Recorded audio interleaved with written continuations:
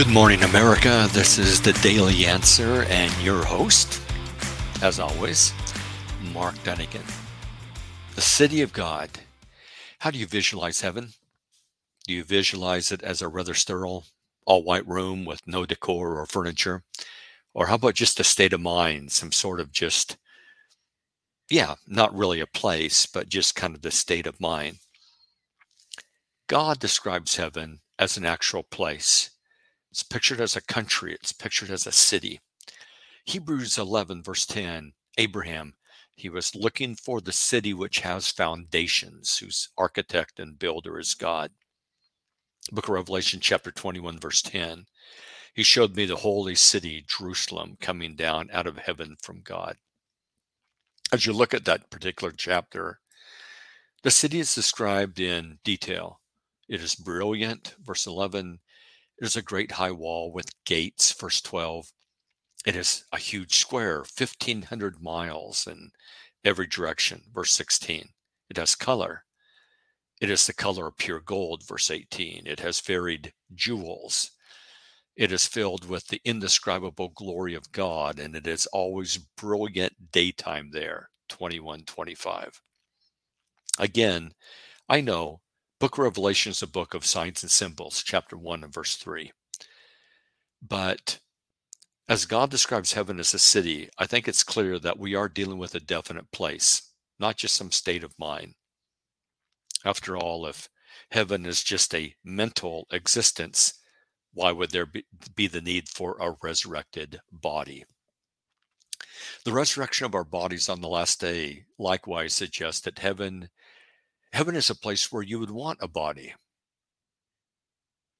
that is far more durable than our present material bodies, 1 Corinthians 15:42.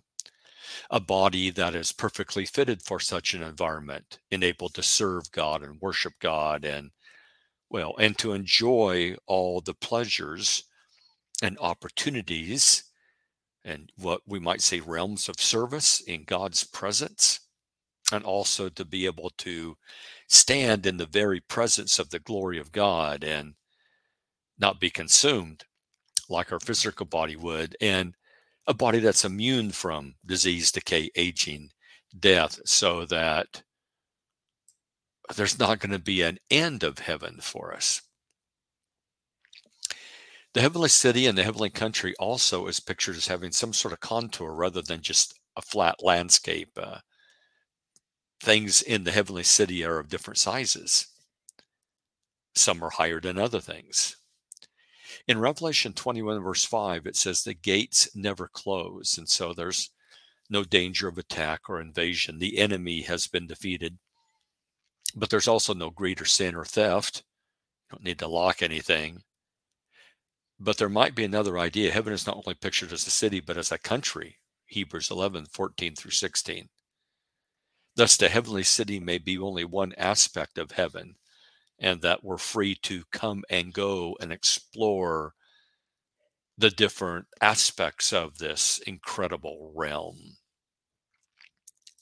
That sounds like it's never going to be like, well, we've seen that, or, well, there's really nothing on the list to see yet. A couple of times it says there'll be no night there, 21:25, 22, verse 5. Having lived in the Pacific Northwest most of my life, I especially value that statement. The winters there, especially when I was a kid, could be brutal. It'd get dark at about 4:30 in the afternoon. It could be incredibly dreary. And I will definitely not miss the long, dark nights. How often in the summer, like around 7 o'clock, have I longed for the sun to stop at around 7 o'clock, especially at the end of a beautiful day, but there's still light. It's good light.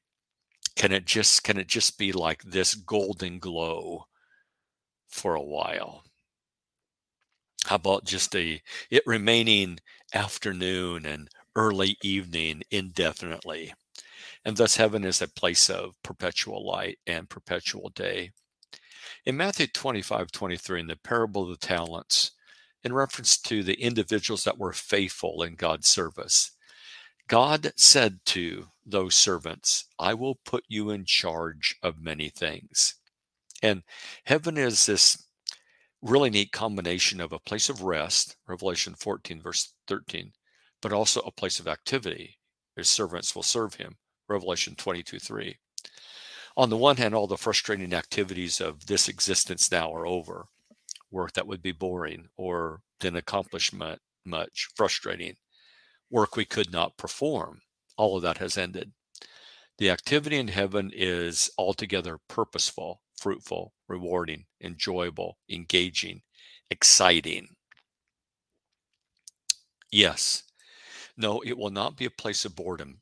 Satan is the one who sells that. I've heard way too many people, well, you're not going to like heaven because you just be sitting on a cloud all day or whatever. I mean, that is such a shallow view. Equally shallow view is the idea that hell is a big party. That's incredibly superficial. You got things to do. You got a great and grand purpose. You're a believer, you've got adventures far beyond anything that this life could offer. The labor in this life, the adventures in this life cannot hold a candle to, well, what God offers you in the future. If you're adventurous, you're going to want heaven. If you like to do amazing, challenging, and new things, you're going to want to be in heaven. You're not going to want to be in hell. Put in charge. That's interesting. I'm going to put you in charge. Because being faithful in this life qualifies us for bigger things. Have you ever thought what a huge accomplishment it is to believe in God when you can't see him, following his written message without any need to hear him speak directly to you from heaven, obeying him not because you see him watching over you, but because you trust him and his love? The faithful are the most qualified group of people that will exist, for these are the people who, while surrounded by sin, discouragement, unbelief, temptation one click away, and bad attitudes, developed an amazing character, including eyes that eyes that naturally turn away from sin, a conscience that shudders at evil, a mouth that tells the truth, that refuses to gossip or slander or tells what is coarse or obscene, a spirit that is earnest, steadfast, gentle, one that keeps being responsible even when the culture might cuddle and reward the irresponsible, a heart full of joy instead of hopelessness, patience instead of irritability, kindness instead of anger, humility instead of pride, and thankfulness instead of envy, and feet that move towards the lowly and away from senseless conflict, hands that are quick to help those in need and ready to fold in prayer. Was this life necessary? Yeah, absolutely yes. For in this life we develop the virtues, the fruit of the Spirit. Yeah, that's what this life is all about. Developing those qualities and the character, well, that will fit us for eternal life. Now, the book of Hebrews 12, verse 23 speaks of the spirits of righteous men made perfect. There are times maybe in your Christian life that you wonder if you're making any progress. It's easy to get discouraged, and we're told to avoid that temptation in Galatians 6:9. And that we have need of endurance, Hebrews chapter 10, verse 36. Even the Apostle Paul, after being a Christian for a couple of decades, was still pursuing spiritual growth in his own life. He was still pressing on and reaching forward, Philippians 3, verse 12. And he did not get discouraged that after being a Christian for a good while, that he still had things to work on. Rather, he joyfully moved ahead. And he encouraged us to do the same. Philippians 3, 15 through 16. That passage in the book of Hebrews, as I noted, Hebrews 12:23, the spirits of righteous men made perfect. That encourages me, for it's saying that all of us who have remained faithful will reach the goal, not only of heaven, but also those personal spiritual goals of your own spiritual growth, refining of your character. One day we will be spirits made perfect. And right now we're in the process. And don't sell yourself short. You've made a lot of progress. The people that knew you when you were not a Christian, they've seen it. What happened to you? In that city, we will be complete in all the important attributes, such as love, joy, mercy, endurance, godliness, goodness. How heartening to know you'll reach your potential. You will glorify God. You'll be like an angel. You will actually achieve a far greater greatness than many of the world's heroes or the heroes created by people in works of fiction. Have you ever noted that? You, as a Christian, a faithful believer, are far more of a hero than many of the great heroes of the fiction of Western civilization. Nothing will interfere with our heavenly happiness, because in this life, what often gets in the way is our own poor attitude, lack of patience, lack of gratitude, and other things. No longer will the wrong thoughts in our head undermine our contentment, joy, and happiness. Heaven will be a place free of all the mental struggles. I know all about the despair of overcoming chronic temptations.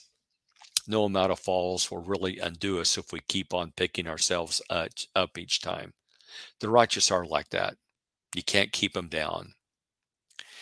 As one writer said, we shall, at the end of it, like C.S. Lewis noted this, we're going to be muddy, roughed up, we're going to be scraped up, but we're going to make it. We're going to make it. The city of God. How often do you think about that?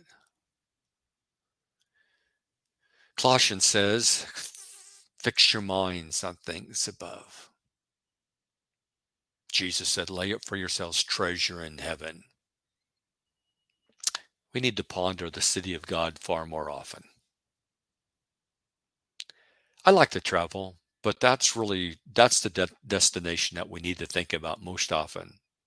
That's the ultimate road trip. That's the place that there are things in this world that if you don't see it, it's not the end of the day. It's not the worst thing that ever happened to you if you don't see a certain national park or a site. That's not a big deal at the end. But if someone said you miss heaven, and you miss all there is. This is Mark Dunagan for the Daily Answer. Until next time, we'll see you in the funny papers.